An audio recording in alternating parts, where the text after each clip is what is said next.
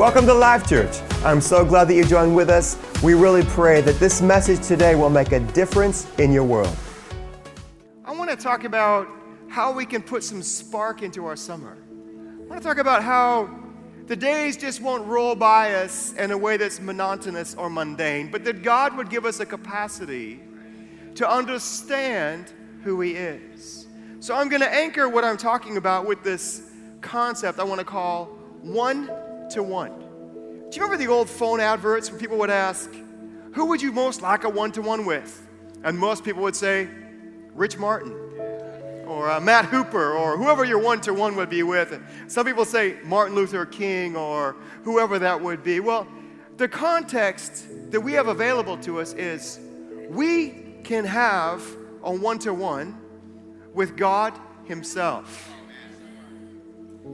Now, I realize as I say those words that might mean something to some people and it might not mean much to others, but I've learned enough in pastoring now that what usually happens is people either devalue who God is. In other words, they don't understand that God is God Almighty. They have a lesser view of who God is, or they don't have a proper opinion of what God thinks about you. Either one of those two things. So when we're talking about God, we're talking about the God in Psalm verse 8 that says that God spun the sun and the moon and stars off of His fingertips. This is the God who created the heavens and the earth. This is the God who created the sun that lights our day, even though we don't see it very much. We know it's there, right? This is the God who is offering us an opportunity to come to Him every single day. And I realize often we might not think of ourselves worthy to approach God, and so we go through the motions. But I put to you that we can have a one-to-one, a face-to-face, an encounter, a time when God will help grow us, a time when God can heal us, and God can even intervene. So it's out of that context I'm going to take you to Ephesians chapter 3, verse 20. And I'm reading from the New King James Version, Ephesians 3:20. And you've often probably heard this quoted many times, where a worship leader or a pastor or even a preacher might say something, and this is the verse, now to Him who is able, what a great verse, to do exceedingly abundantly above all that we ask or think. What a great verse. What a great context. What a great promise. But there's a condition on this promise that we often don't hear referred to. It's not just that God is able. Sure, God is able. I think many of us would agree that God is able to do so much. God is able. Of course, we believe that He is God Almighty. But it's the next part of this verse I wanted to focus on, where it says that according to the power that is at work that's in us. It's so important we understand this. And I love the grammatical way the Bible, the Holy Spirit has put this verse. And I love how He's packed in these adjectives that we have to look at. Because if it is, God just said, now to Him who is able to do all, I mean, that's pretty good, isn't it? All means all. But God just doesn't say in this verse that God is going to do all. He uses another phrase where He says God is able to do above all. Above all. All would be good enough. All would be pretty awesome. All would be pretty amazing. But when He talks about above all, the Holy Spirit puts that in. But He doesn't just leave it above all. He puts another line in as well. Exceedingly abundantly above all.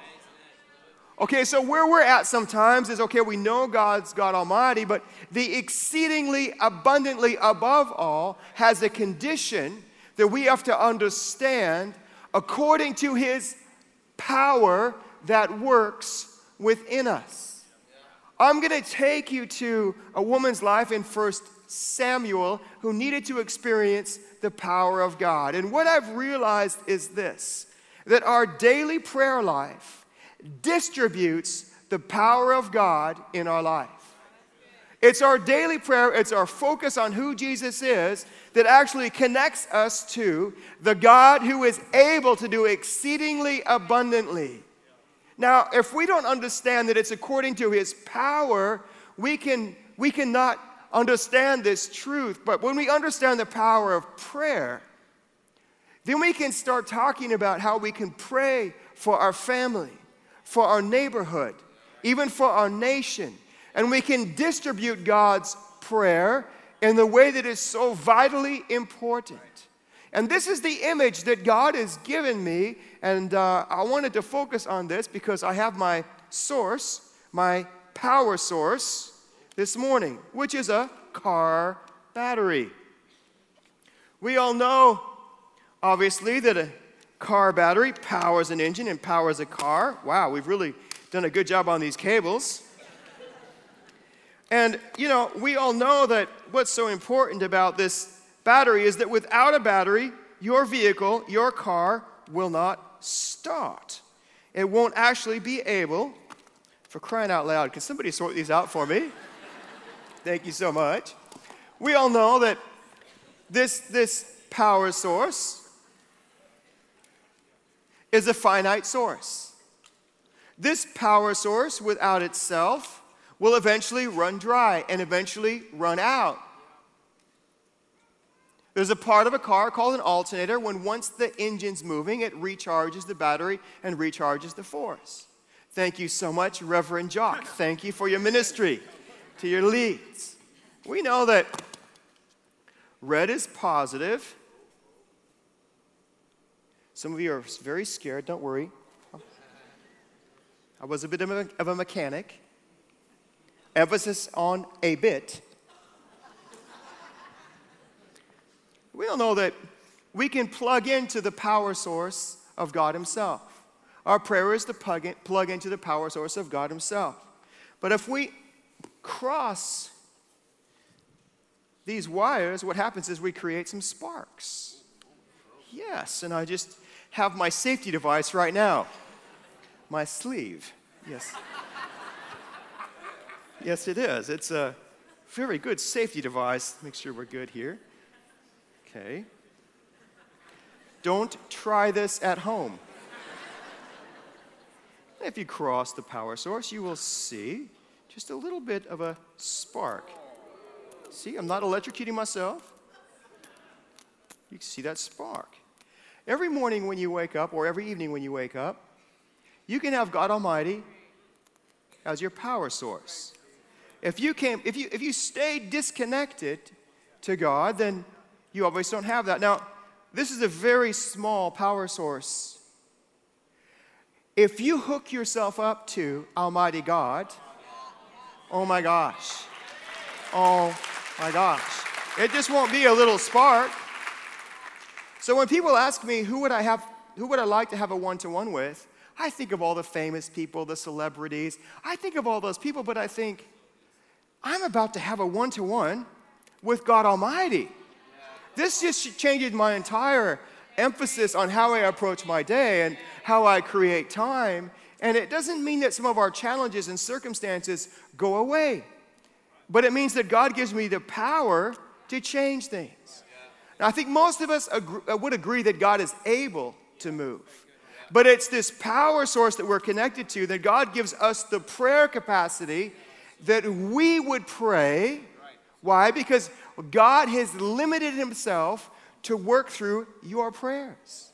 So the more you pray for your family, your finances, your health, your people around you, the more you will see God move. Now, what an enemy wants to do is have you disconnected from your power source, God. And if you become disconnected from your power source, God Himself, nothing happens. You've got no spark. And you're thinking, God, why aren't you moving? God, why aren't you intervening? Well, you're not connected to the power source anymore. Now, you might still love Jesus, but I want you this summer to re-examine your connections and reconnect. What are you believing for your family and for your future And so as I take you into the Word of God, I want this image, this picture to be in your mind. Because if we plug into another person, I should get a person like Rich Martin up here, because Rich is always my good prop.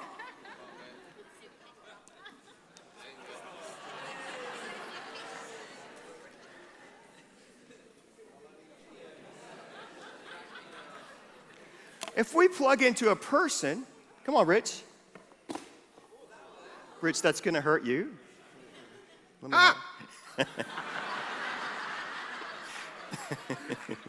There's always one. There's always one. There ain't no power coming from Rich. But if I plug Rich into the power source, you get the point. We have to disconnect from people and reconnect to God. Thanks so much, Rich. So the power of this verse, according to the power that is at work within us, is about reestablishing an understanding for who God really is. And we do that, of course, through the Bible. And so I'm going to give you 5 keys to spark your life this summer. 5 keys so that you can spark whatever it is that you're going through. And so I'm going to take you to this passage now, 1 Samuel verse 10 of chapter 1. And here we find a woman called Hannah who could not have a child. And here we find her in the temple, in the house of God of chapter 1, verse 10. Hannah was in distress of soul. She was praying to the Lord and weeping bitterly. Has anybody gone through things where you weep bitterly to the Lord? Well, here she is. And she vowed, O Lord of hosts, if you will indeed look on the affliction of your handmaid and earnestly remember and do not forget your handmaid, but will give me a son, I shall give my son to the Lord all the days of his life. Here we find Hannah taking her trouble to church, into the house of God. See, when so many people, we go through difficulty and challenge, we disconnect from the power source of our daily relationship with God, and we don't want to show up in the house of God. How do I know that? Because I've been there. And we want to have time to reflect and think. But there's something about being in the worship. There's something about being under the Word of God. There's something about, even in a place where you're going through some difficult times, you pour out your heart to God. And when you pour out your heart to God, guess what? God sees, God hears, and God acts. God sees the most intimate part of your life. God hears your most intimate prayers, and when God hears them, He acts on them. That's what we just read in Ephesians 3:20. That according to His power within us, that God can do immeasurably, immensely, exceedingly, far above all that we ask, dare, hope, or think. That's the Amplified version.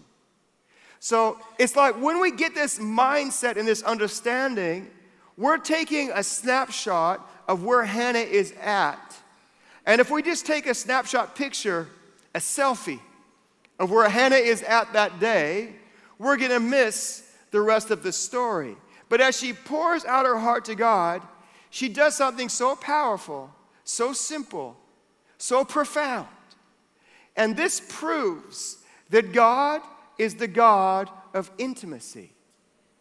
Intimacy is so precious because when we're going through a difficult season or a hard season, knowing that we can confide in God brings great peace to our life. Because the only sign that an enemy cannot invent is the sign of peace. And here is intimacy coming. And here's what I've learned about intimacy that I wanted to bring today. And this is the title of the message: that God can see into me. Into me see. God can see into me. So here's Hannah, and she's bringing this to God and praying. Read with me in 1 Samuel chapter 1, verse 12. And as she continues to pray, Eli, who's the high priest, notices her mouth moving. And it says in verse 13 that Hannah was speaking in her heart, and only her lips moved, but her voice was not heard. So Eli thought she was drunk. But of course she wasn't drunk, because God could see her heart. God could see her in her most intimate, difficult challenge. God can look right in, and guess what? God can look right into your situation. We used to play a game when I was a kid called hide and seek. You know what? You cannot beat God at hide and seek, because he sees your every thought. He knows every thought. He created you. That's why Psalm 139 says that God formed you in your mother's womb. And since the beginning of time until now, he knows your most intimate thoughts. I think we would agree with that. But I want to move past that, because I want to talk about how God not only sees, but God also hears. Because in this moment, when she cried out to God in bitterness, what did God do? God allowed her to become pregnant. And when God allowed her to become pregnant, in verse 20, in due time, everybody say, in due time, she bore a son. And she called the son Samuel. Samuel's name means heard of God. God sees and God hears. Heard of God. She dedicated Samuel to God, this baby, who would then become a mighty prophet and grow up in God's presence and in God's power. But it started by this simple, intimate prayer, God, help me. And when God answered that prayer, he proved that God acts. So how do we get God to act? The first principle is this. The first key to spark your life is this: to study it. To study it. You see, here's Hannah, and she was living in a time where the word of God was rare. Very, very rare. Not many people understood the word of God, and yet she put herself in the house of God, and she put herself in a place where she wanted to study the word of God and the ways of God. When you begin to study and you begin to get into this Bible, the book of God, for yourself, and you begin to study it, most people think, oh, you know, I used to study when I was a kid. Maybe I studied when I was in school. But to study the Bible brings such a great spark to your life. To sit down and create the Word of God for yourself and to begin to study it, to begin to memorize it, to begin to dig into it, to begin to remember that when we read the Old Testament, we have to remember that Jesus Christ died, was risen, ascended, and sent the Holy Spirit. So when we read the Old Testament, we have to filter that through the power of the resurrection and ascension of Jesus Christ. So when we begin to study from that perspective, we're seeing so many great things come to pass. That's why in 2 Timothy, Paul's instruction to young leaders who are building church was this: study and be eager and do your utmost to present yourself to God, approved, tested by trial, a workman who has no cause to be ashamed, correctly analyzing and accurately dividing and handling and skillfully teaching the word of truth. Wow, study it. Now this word for me, study it, had so much meaning to me because years ago, I did an evangelistic outreach team for a year, and at the end of the year, there was a lady in the church, and she did this like crochet knitting Bible scripture thing. Does anybody here have that skill? I don't know if you have that skill. I'm probably not even using the right word for it. And she would knit together Bible scriptures. So with one person, she wrote Ephesians 3:20. Now, the verse I just started with, I thought, wow, what a great verse. What an awesome verse. To another person, she wrote a great promise out of Joshua and says, I know the plans that I have for you. And she wrote another verse to that person. But my frame picture was this: study. I thought, what a cruddy word. I don't want to study. I just want it all to happen for me. But what I didn't realize at the time was that, of course, I was the first generation in my family to come to know Jesus. I didn't realize that there was a lot of abuse that went back into my family history. I didn't realize that there was a lot of depression and things that I needed to change. And what God was saying to me was, I have to realign my mindset to understand who God is and how He works. So studying God is not just reading a Bible verse. No, it's studying who God is and how He works. I guarantee, if you study God this summer, that will shoot sparks into your soul. First point is this: study it. The second one is this: pray it. Sounds so simple, doesn't it? But when we study the Word of God, that doesn't mean we pray the Word of God. You can study the Word of God and you can walk away from that situation and then be involved in an encounter that's difficult or challenging and not pray that God would act on your behalf. Praying is so powerful. In 1 Samuel chapter 3, verse 1, it says that Samuel ministered to the Lord before Eli in the days where the word of the Lord was rare and precious. And in that moment, when this young Samuel was trying to figure out his destiny and he would pray to God, God spoke to him and said, Samuel. And the old priests didn't recognize the voice of God. They should have, but they weren't studying and praying. So a young leader then heard the word, God said, Samuel. And finally, Samuel said, here I am. And he recognized that. And then from that point, Samuel began to pray in the house of God a different way. You see, when you've had an encounter with God, as you study Him, you pray a different way. When you stay in a zone where you study Him, then when you begin to step out and pray, you pray with a confidence. Here's what an enemy wants to do. An enemy wants to destroy your confidence in Him so you stop praying. He wants to destroy your faith in Him so you no longer have the capacity to pray. Here's how you restore your faith of praying. You study God.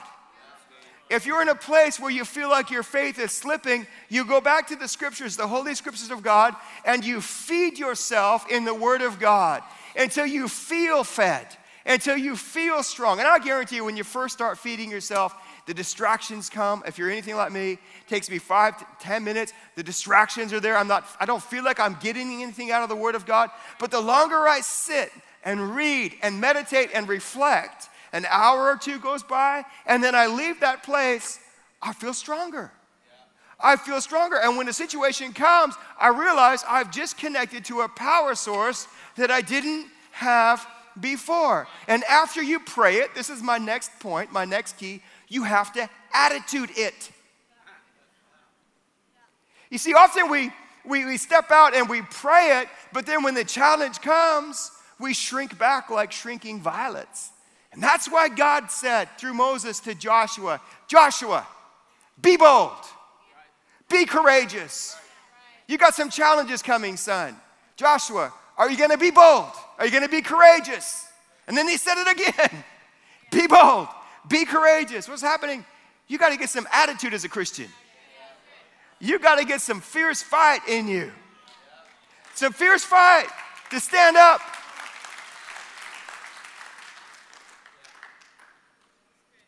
If an enemy comes against somebody in my family, you know what? When I feel weak, that enemy can just take ground against me. And there are days I don't feel strong enough to find that fierce fight, so I trace it back. I go back to prayer and I go back to study. What happens is my attitude comes back.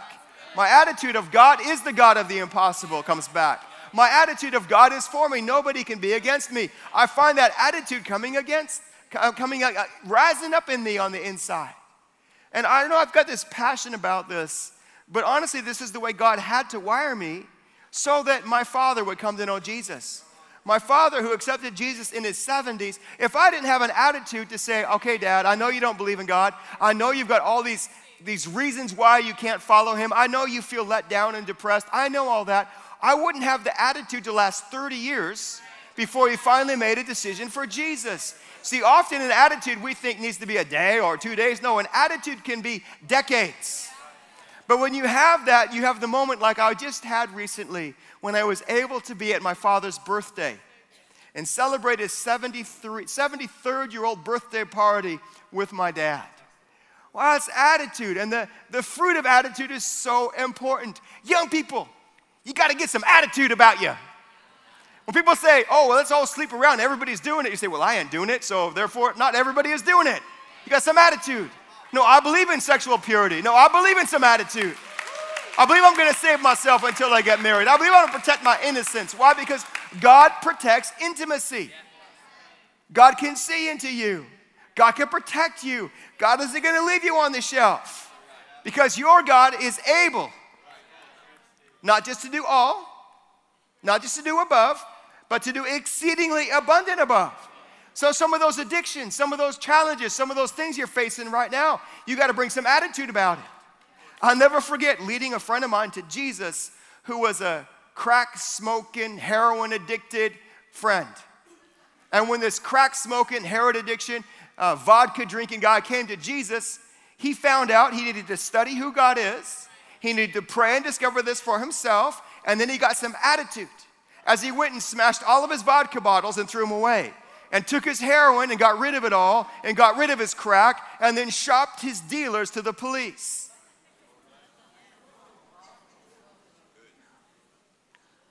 He had some attitude. Some of you are like, well, I'm cool on the vodka and on the addiction and on the rest of it, but I'm not sure about that. Well, you know, every situation's different. But for him, he needed that attitude, because that attitude stopped the people that he was dealing, and he made them leave him alone. And he said, I'm a Jesus freak. I'm a Jesus lover. And so they decided, okay, we're going to leave that guy alone. He's just weird. We're just going to leave him alone now. And years later on went by, and of course he was able to grow in his Christian faith. Attitude is so key, which brings me to my next point. After you have your attitude is there for a reason. And the reason is this, point number 4, reach for it. You got an attitude to reach higher, to get back into the exceedingly abundantly. And so your attitude helps you achieve, yes, I may be weak. Yes, I may have challenges, but I'm still reaching for more anyway. You see, that's an entirely different, humble perspective on life. When you reach for more of God, it's not about you. We're not into prosperity for prosperity's sake.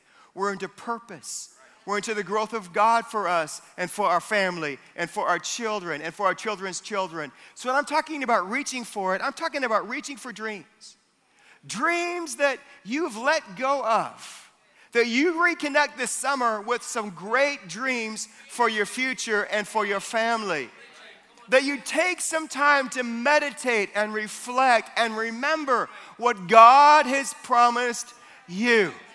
And you're just brave enough to study who God is, to pray through those dreams, to get your attitude back, and to begin to reach for a better tomorrow. And I get it. Sometimes you go, I don't think I can get out of bed, and you want to put the covers over your head, and you just want to sleep in. But whilst you're sleeping in, there's a whole bunch of people who don't even believe that God is real, who are waking up, putting 2 feet on the floor, and they're out to just make a buck or rip people off or do whatever. Our purpose is so much higher than that purpose. Our purpose is eternity. Our purpose is to populate heaven. And so I get it. The enemy wants us to be depressed. He wants us to sleep in and forget about his purposes this summer. But when we understand this, everything begins to change. How did God use this young man in Samuel? When Samuel began to reach for a bigger destiny, God reminded Samuel in 1 Samuel 16 verse 7 that the Lord sees not as man sees. That the Lord does not look on the outward appearance as man does, but the Lord looks on the heart. And there that day, God told Samuel, Samuel, there's a young shepherd boy called David who has hidden my word in his heart. And there on a field, this young shepherd boy began to study the word of God, pray about God's purposes, develop attitude as he got rid of the lion and the bear, and began to reach for more as he wrote songs and he started to see the heavens, and he talked about the glory of God and the presence of God. And he wrote psalms like, yea, though I walk through the valley of the shadow of death, I will fear no evil, for God is my presence. He will comfort me. And then it goes on to say that the blessings of God shall follow after me all the days of my life. That was David. He was reaching for something. So God saw in that intimate moment where David was, and he sent Samuel, heard from God, to take action, not just for David's sake, but for the sake of a generation yet to come. Which brings me to my final key, is this: keep at it. When you keep at it, when you stay focused and you don't give up, and you keep at it, you may not be discovered next week. You may not get your pay rise that next week, but really that becomes irrelevant when you have your one-to-one with God. What becomes important to you is you know beyond a shadow of a doubt that God is the spark in your soul. And you will keep following Jesus even when other people don't understand you.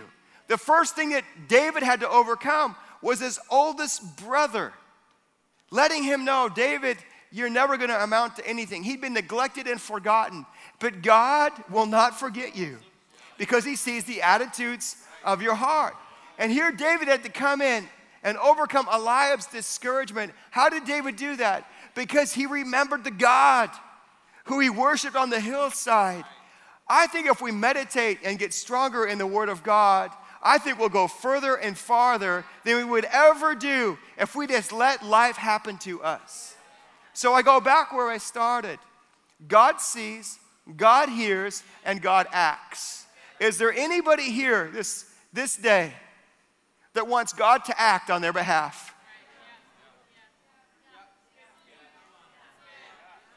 Is there anybody here who needs God to act on the behalf of someone that you love and care about? Well, this is how we do this. We keep at it. Because here's the truth. If you don't keep at it, the people that just came to your mind when I said that, if you don't keep at it, how will they grow? How will they understand how good God is if you don't keep at it? You see, these stakes are high, and all the enemy has to do is allow you to be so discouraged and so broken that you disconnect from your power source. And once your power source is disconnected, you'll never be able to find that spark in your soul.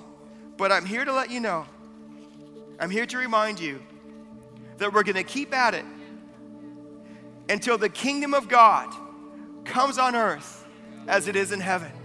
I'm so glad that we had this time together, and now we are praying that you get busy following Jesus, making a difference in your world. And we want to invite you, come visit us in one of our 4 campuses, Bradford, Leeds, Belfast, or Warsaw, Poland, and we would love to see you soon.